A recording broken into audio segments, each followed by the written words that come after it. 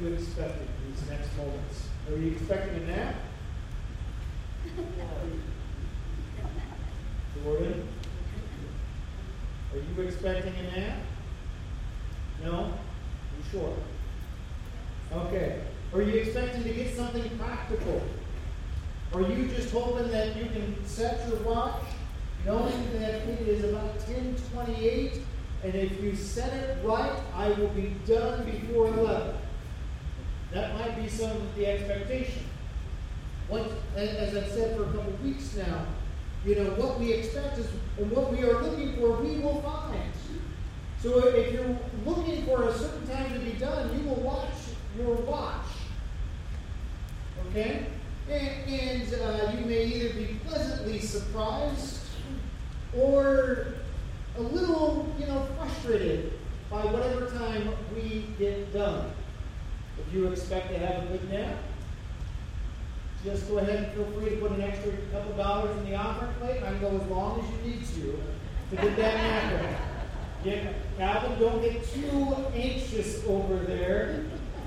But your father-in-law will be coming through real soon. Just go ahead and give it to him, and we'll settle up for next week.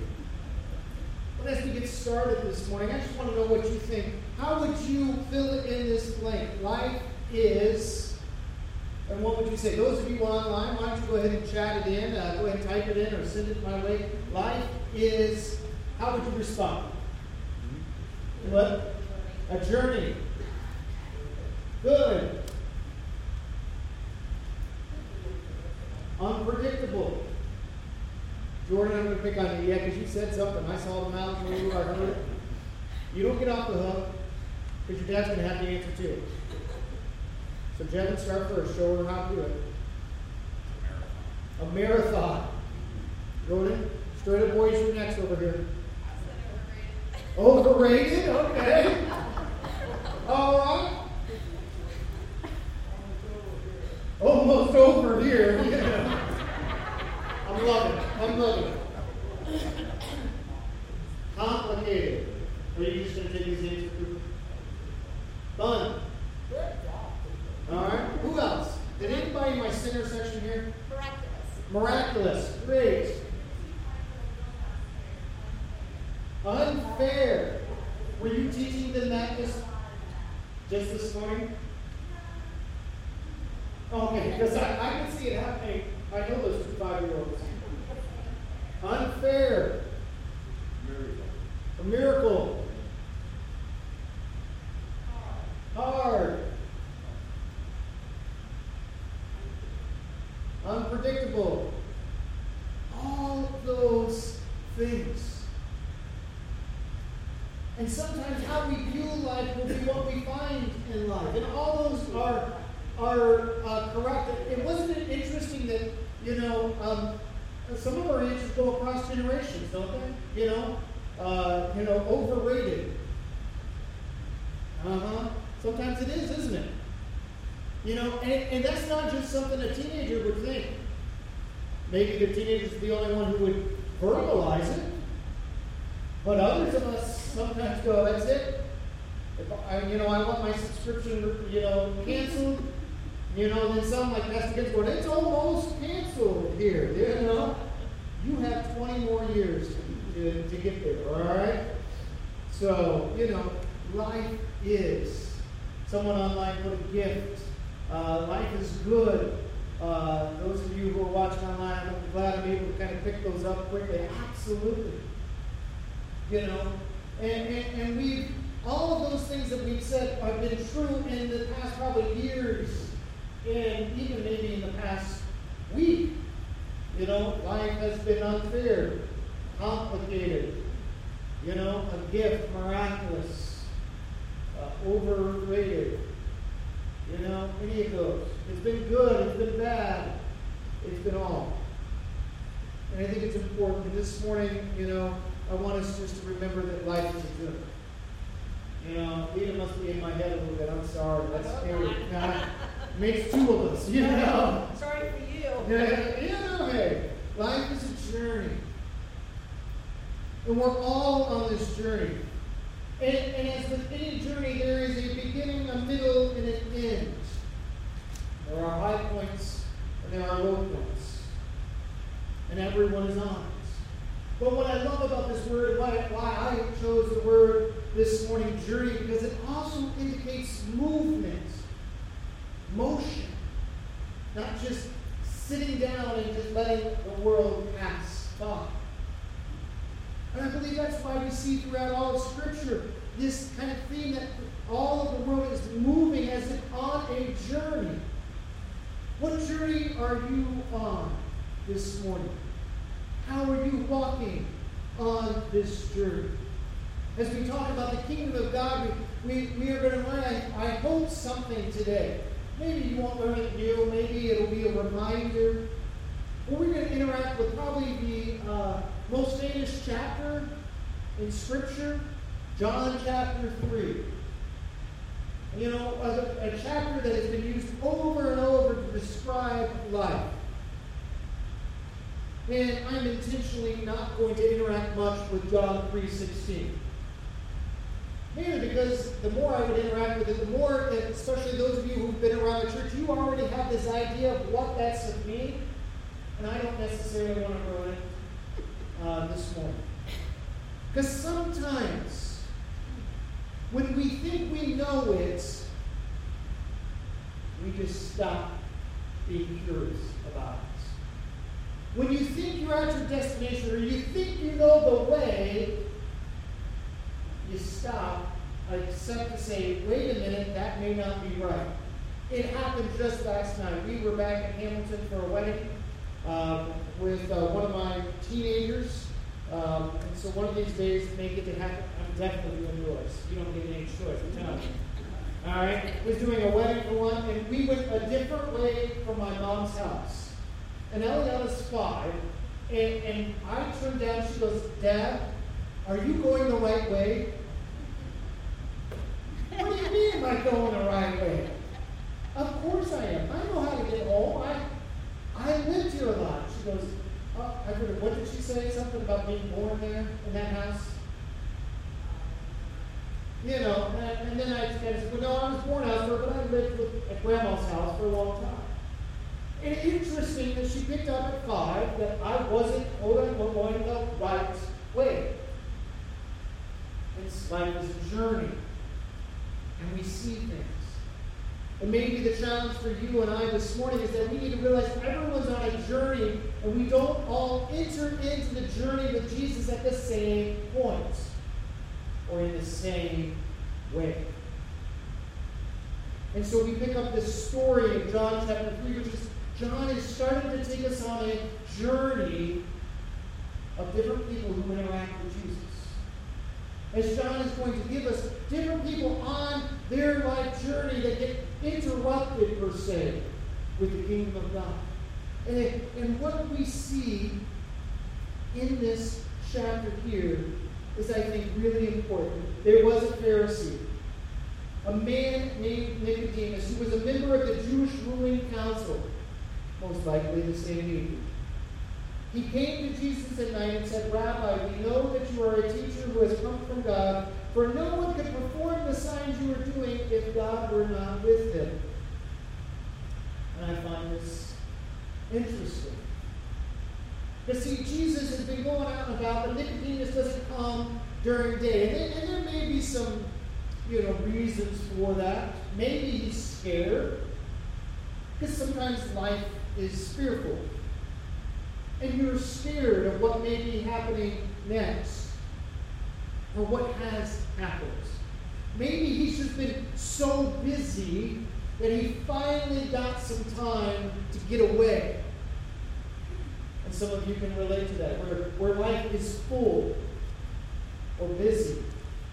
Especially you parents. It's just one of those where you go, oh my goodness. When can I get away? And finally you get that time. And you go on. Maybe it was just, he was really finally just interested. Because life is interesting. And sometimes that interesting part of things sends you deeper. And so here he comes to see Jesus. And what do we find with Jesus? Jesus accommodates him. He meets with him. He accommodates him. But he does it to some extent on Nicodemus' terms. He doesn't say, I tell you what, Nicodemus, Nick, why don't you just wait until in the morning? And I'll get back to you between 9 and 5. You know? He doesn't do that. He takes him right where he is. Yesterday and Friday, ABC Ohio hosted a leadership conference, of which 60% of the time on Friday I was there. I had to leave early because I had to drive. And you probably shouldn't be on a video call while driving. That's a little frowned upon. Even though I can turn my video off, I can listen to them. You know, I can even speak to them if I wanted. Didn't, and then I wasn't on. But it talked about the different generations and how most churches are multi-generational. We are multi-generational. There is in this sanctuary 5 generations in the sanctuary, at least. Maybe, I don't think any 6. Catherine was here, probably 6, but only 5. And then if you add Eliana, our 5-year-olds, and Riker, you get, am I at 7, right? Or 6? 6 generations. We're multi-generational. And that can be something we ought to celebrate. But multi-generational doesn't necessarily mean we all get along. In fact, it probably needs to be gone. Instead, what the conference was about is how can churches like ours be intergenerational? Where it's not just we have a bunch of different people in the building, but we actually are intergenerational, where the Coopers get to talk with the Pastor Kins, and vice versa. And one of the things that stood out to me, I don't know if it was the main point of our speaker or not, it was for me, is that all generations need to learn to accommodate the others. Judy, you laugh too hard too quickly. You want to know the funny part, Judy? Jordan did the same thing. Don't you just hate that you're in my line of view? And that look was like, I'm going to go to sleep now. Try to keep my face from saying what my thoughts are doing, right? You know, we do. We need to accommodate one another. And typically, the generations that are not accommodated are the younger generations. Because we will tell them things like, just wait your turn. I had to wait, you ought to wait. We do that too often, and they will leave. And they will not be back. And we will have no one to blame but us. Also, you younger generation, need to accommodate us older folks as well. But in order to do that, we have to be intentional about reaching people. We have to be intentional about interacting with others who are not like us. And part of the premise Friday at least, and what we actually, believe it or not, we've been trying to do this, we just didn't know we were doing it, is where we do things together across generations, where Barb can learn from the younger generation and vice versa. Where Joyce learns from Eliana and Hannah on Wednesday night, as they make salads together, and vice versa. Joyce doesn't do that for them, but does it together. That's why I'm excited that one of these days we're going to get back to a concept of dinner church where we all sit around the table, where Jordan can say things to me, which she already does. I'm just going to pick on you all morning, okay? All day, actually. Where Jordan gets to, say things to me that she may never say to anybody else. She's already laughing. Where the Schrader boys will say things and do things to me on Sunday nights that you probably would never do to another pastor, right? Do you even think on Sunday nights that I'm your pastor at times, or you just forget? You forget. That's a beautiful thing. Until they hurt. Alright? And then it's a painful thing. Alright? But when generations get together, they forget really just how old one another are. And they learn from each other. Believe it or not, I realize that on Sunday nights I'm to teach them, but a lot of times they teach me. And there are many of people throughout the ages that have said that if churches want to grow up in the Lord, they must learn to allow those younger and older to grow them up in the Lord. And so I think we need to learn to accommodate. We need to meet people where they are. Are you a person that makes people meet your terms before you will interact with them? Do they have to come in a certain way? See, because John 3 is giving us right at the beginning that Nicodemus comes at night, and Jesus very well, or John could very well have said something like he does in John 1, where the darkness tried to overshadow. See, Nicodemus, if you'd only come during the day, Jesus would be able to answer your question. If only you would come at the right time in the right way. Instead, Jesus engages him. Nicodemus says, we know you have to be from God. And so Jesus replies. He says, truly I tell you, and I'm telling you the truth, Nicodemus, that unless no one can see the kingdom of God unless they are born from above, is how I like to word it. We talk about born again, which is a good way, but sometimes they get so caught up. But born from above. And it reminds us this morning that the kingdom of God is open. It's not shut. In fact, if it was shut, Jesus would never have said it. He would have said, either you're in or you're out. But Nicodemus, you can be born from above. You can come into the kingdom of God. It's not exclusive in the idea that only a certain group of people get there. It says later in that great verse that God so loved the world. It's not exclusive in the idea that only a certain group at a certain time can come in. Now that's probably what the Jews of the day thought. Because kingdom of God to them was, we are the nation of Israel. We are God's people. Either you are an Israelite and part of God's kingdom, or you are not. And right away we see Jesus saying, no longer do the terms of this world get to dictate whether you're in or out. And that's why I think very powerfully the next story of Jesus accommodating and meeting people and allowing his life to be interrupted by people is a Samaritan woman, who is technically, according to the Jews, outside of the kingdom. Because she's a Samaritan, and 2, she's a woman. And 3, she was in the middle of the day getting water. Not good sun, right there. 3 strikes, she's out. But here we are reminded. Now, just because it doesn't mean, it means that everyone can get in. What he is not saying here is that there's multiple ways to there. He says very clearly, you must be born above. Born again. It is exclusive in the idea there is one way into the kingdom. But it's open for all. And what does Nicodemus say? He says, wait a minute. How is that possible? How can I get back inside and be born again? We were talking to our kids, and they were being a little bit of smart alecks. They were a little sarcastic. Not sure where they get that from. But they were. And I said to Daniel, you're just being a smart aleck. He said, no, I'm not. I'm a smart Daniel. And Josiah's like, yeah, I'm a smart Josiah. And Eliana's like, yeah, I'm a smart Eliana.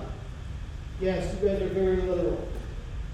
All right? And that's what he's picking up here. He's picking it up.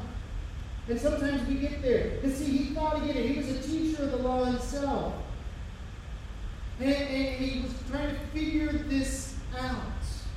And the nice thing, though, is at least he's curious, right? At least he's curious to the process. But Jesus wasn't talking just a literal. He was saying this, you've got to be transformed. And you can't do it on your own. You've got to be transformed by who Christ is. This is the concept of being born again. It isn't adding on. See, and this is different for the Jews of the day. This takes the idea of the kingdom of God and kind of flips it on its head, because they thought as long as you were an Israelite, you were in. As long as you were from the seed of Abraham, it didn't matter what you did. You got there. They were hoping for this kingdom, that was coming. But they thought their hope was in what they did and who they were. And I wonder if sometimes that's not where we are like Nicodemus. In our journey of spiritual transformation, we think it's who we are, or the family that we've been brought up in, the world we live in, or the fact that for some of us we have been a part of this church for 3, 4, 5 generations back. And we no longer get curious, and we no longer accommodate anybody, because unless you're one of us and have been one of us, you won't get it. So if you're an outsider, just kind of stay there. Wait your turn. How can we, as a church, be reminded that it isn't the name that is on our last name that matters, it is whether or not we have been transformed by the kingdom of God today when it comes to leading our church, to navigating the waters of our church, to lead us into the next stage. Because the reality is we sung it. We talked about it. We talked about being, going out on waters to the great unknown. And we are in a time in history where we have the most exciting days ahead, but it's unknown territory. We don't know where we're going. I read a book, I believe about a year ago, called Canoeing the Mountains. See, now it's Leah laughing hard and loud. Why was that so funny, Leah? You can't even imagine canoeing the mountains, huh? And it's true. You go, that's impossible. You can't canoe mountains. I guess you could, but, I at least want a lot of teenagers to be the one rowing, and I just want to be sitting in the middle saying, go, go. You're already shaking your head no. All right. The concept of the book and the premise comes back from an ancient story of Lewis and Clark. Anybody remember them? Some of you do. All right. Maybe you know Lewis and Clark? Not personally. Well, I didn't think anybody knew him personally. No. You have a birthday coming up, but I don't think you're at that caliber yet. Lewis and Clark, they were great explorers. They were to do what? Find a water passage to the Pacific Ocean.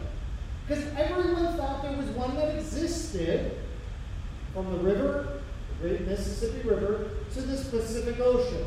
So what did they take on their journey? Canoes. Water stuff. And all of a sudden they get to the point where they go, up those rights. We can't canoe this.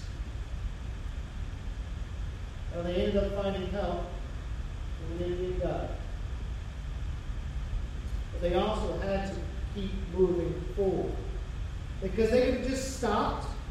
They could have said, well, it's impossible. We don't know what that is. We brought canoes, not hiking gear, so we're just going to take the waterway and hopefully find something sooner or later. And I'm sure somebody sooner or later would have found it. Their claim to fame wasn't that they stopped in the midst of the unknown, it's the fact they went into the unknown. And there they found transformation. It transformed not just their lives, but the nation that we knew it. They stepped out. They went there. And here's where even, I don't like to think of myself as old yet. But here's where even someone in my shoes, if I don't don't learn from our younger generation, I will miss the opportunity to be transformed. I will miss where they may lead us and lead me in a way that I'll go, that's so cool. Thank you. And the Jordans, and the others, and the Coopers, and the Cadens, Big Nate, which we laugh about. It's not that big. It's known as Big Nate. And Bryant, and Colby, and Tim, and Ashlyn, and Faith. Who am I missing, Jordan? Go around our table with me.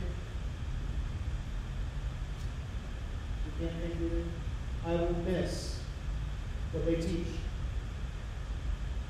Will I always like what they're going to teach me? No. But I can be transformed and I am willing to be curious. And that's what's happening here. Nicodemus, he's curious, he's going. He doesn't get it right away. In fact, he comes back later on. He leaves this encounter with, we get this idea, he has no hope, he's not going to get it, because he goes, how can this be? It's impossible. I don't get it. And a lot of times, if we forget that people are on a journey, we just, when they don't get it, when we think they ought to get it, how do we think they ought to get it? We just write them off. And what we see here in the Gospel of John is that later Nicodemus comes back into the scene. John chapter 7 is one of those. And then pivotably, John 19 at the end, where he seems to have gotten it. Transformation may happen at once, but transformation sometimes happens over a period of time. And sometimes we need to be transformed again and again and again. When was the last time you allowed Christ to transform you? When was the last time you said to the Lord, how can this be?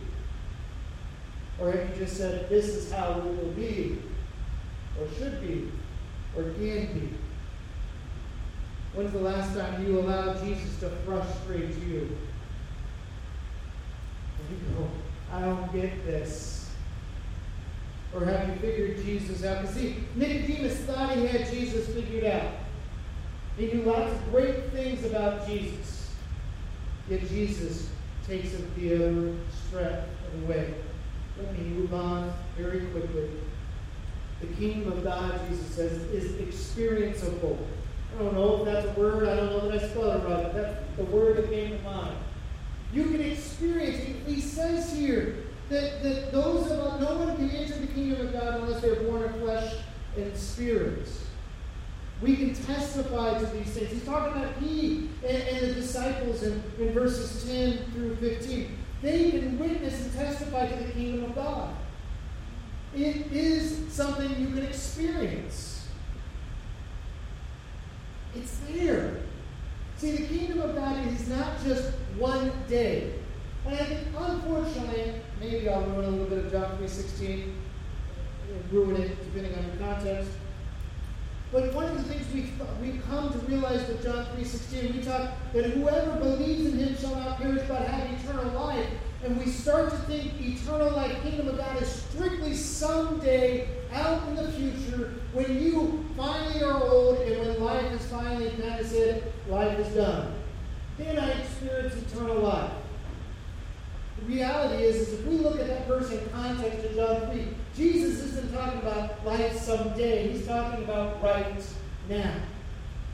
For the Jew, the kingdom of God was not just someday. It was going to be a present reality. And Jesus is saying, Nicodemus, your hope can be experienced today.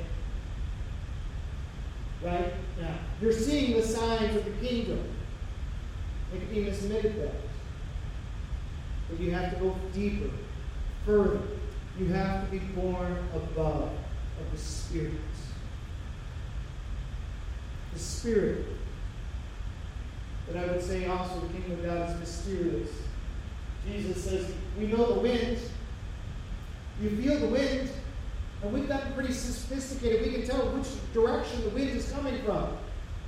If you're in my backyard, it's from every direction possible. Sometimes. I know the Weather Channel will say it's coming from the west, but I feel it from the north and the south as it goes around. So is the kingdom of God. It's experienceable, but sometimes you can't put your words to it. Yet just know that something different's going on. It's not just experienceable, though. John is going to give us some commentary, which is part of 16 through 21. And he says in verse 21, but whoever lives by the truth comes into the light, so that it may be plainly seen that what they have done has been done in the sight of God. The kingdom of God is noticeable. See, if it's just one day, then there is very little hope. But it can be today. What are you going to do to make the kingdom of God noticeable? Where someone will experience it maybe like the wind. They don't quite get it yet, but it helps them on their journey. And this is where, once again, we learn to accommodate people. Not to water down our beliefs, absolutely not, but to meet people where they are. I don't know how many people over my 20 plus years now of ministry say, I will come to Jesus, but first let me get my act together. Many of us have probably thought that. And there have been times we in the church have helped to share that. Get right with Jesus. You know, they ought to. We ought to. But what I love to say is, you can't get your act together. Jesus doesn't want you when your act is together. He wants you now, and then He will help you get your act together. If you allow it. What about you? Are you waiting for that perfect time to come to Jesus? Or in your journey of life, when life becomes unfair, when life becomes hard, when life becomes overrated, are you going to remove yourself from God's people? Those that have been born from above, because you may be a little bit afraid of what they would say. This is where John 3:17 ought to be the first things on our mind as kingdom people. For God did not send His Son into the world to condemn the world, but to save the world. Whoever believes in Him is not condemned, but whoever does not believe stands condemned already because they have not believed in the name of God's Son. See, sometimes when we try to live out the kingdom of God, we love the very John 3:16. But we don't necessarily live out John 3:17. We like to tell people why they're condemned. We don't use those words. I've heard it. I've been in settings. I probably shared some of those settings. You know, I remember when I was sitting in a restaurant with two other individuals that completely disagreed with me probably about every single line item if we had to go down. And you know what? I could have a conversation with them. They started to know what I believe. I mean, I was upfront with them enough to say I am a conservative Baptist. That almost came out wrong. I'm a conservative Baptist pastor. You're thinking way too many other thoughts there, both of you. Like Father, like God. All right? You know, and they knew these things. And the one in particular was the complete opposite. You know what? We could have a conversation where in the end the individual said, I don't necessarily want you to change your beliefs. I just want you to treat me as a person. Ouch. Ouch. What do our teenagers want to hear from us? Now, if you just do this, this, and this, you'll be good. And just want us to treat them as a person. And then what will happen is what I've experienced year after year after year. When you do that long enough, they invite you in to moments where they say, help me out.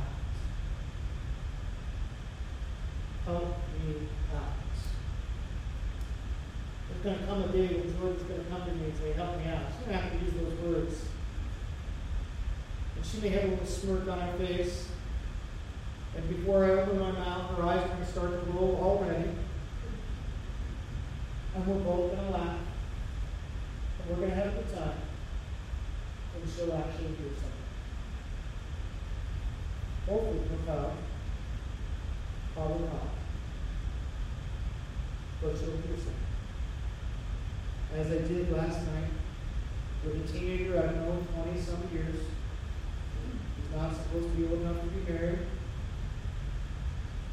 Where in their moment, on their journey where they wouldn't be where a lot of us would think they ought to be, or even where I would have envisioned them to be. They let you come into the sacred moment of their life journey where you can pronounce the kingdom of God to remind them not get your act together. Or if you only do this in this way, you will be acceptable, but to remind them that you are loved by the Creator God. He has a purpose for you, and that He is good, and that if you will trust Him, things can go better, and that life with Jesus starts today, not someday. So I ask this question in closing. How do you enter that kingdom? You say, well, maybe I have at one point in time. Great. Make sure you're there. And not only have you entered the kingdom, but are you living out that kingdom? Is it noticeable by your life? N.T. Wright, as he interacted with this chapter, said this: very few of us walk around saying, hey, I was born, I was born, I was born. Okay? Not many of us in our houses have our birth certificates framed, and so every time you would come to my house next door, really the church's house that I live in next door, I won't have to go, hey, Lita, guess what? Look right there. I was born. Why? Because they see it. Right? Calvin was born. He doesn't need to go tell his story of how he was born. Now, some people do because maybe it was traumatic. Okay? But that's part of their journey and their story. But most of us, that's not the case. Can I submit that for some of us, what we need to not be doing is, hey, I'm a Christian, I've been born again. Because if you have to tell people you're born again, maybe you need to show it first. Maybe one speaking too much and acting too little. There should become a time when people see your deeds and see they have been done in the sight of God, and they go, that's different. And there, the kingdom of God will intersect earth, and revival will happen in our lives and in yours. Have you entered the kingdom? If not, I invite you in. The door is there. All you have to do is be born up from above by the Spirit of God. You say, I don't know what that means. It means taking His identity on for yourself. And that will change how you see the world. And to continue on your journey trusting Him. It means living out the kingdom of God on earth. We pray, Father,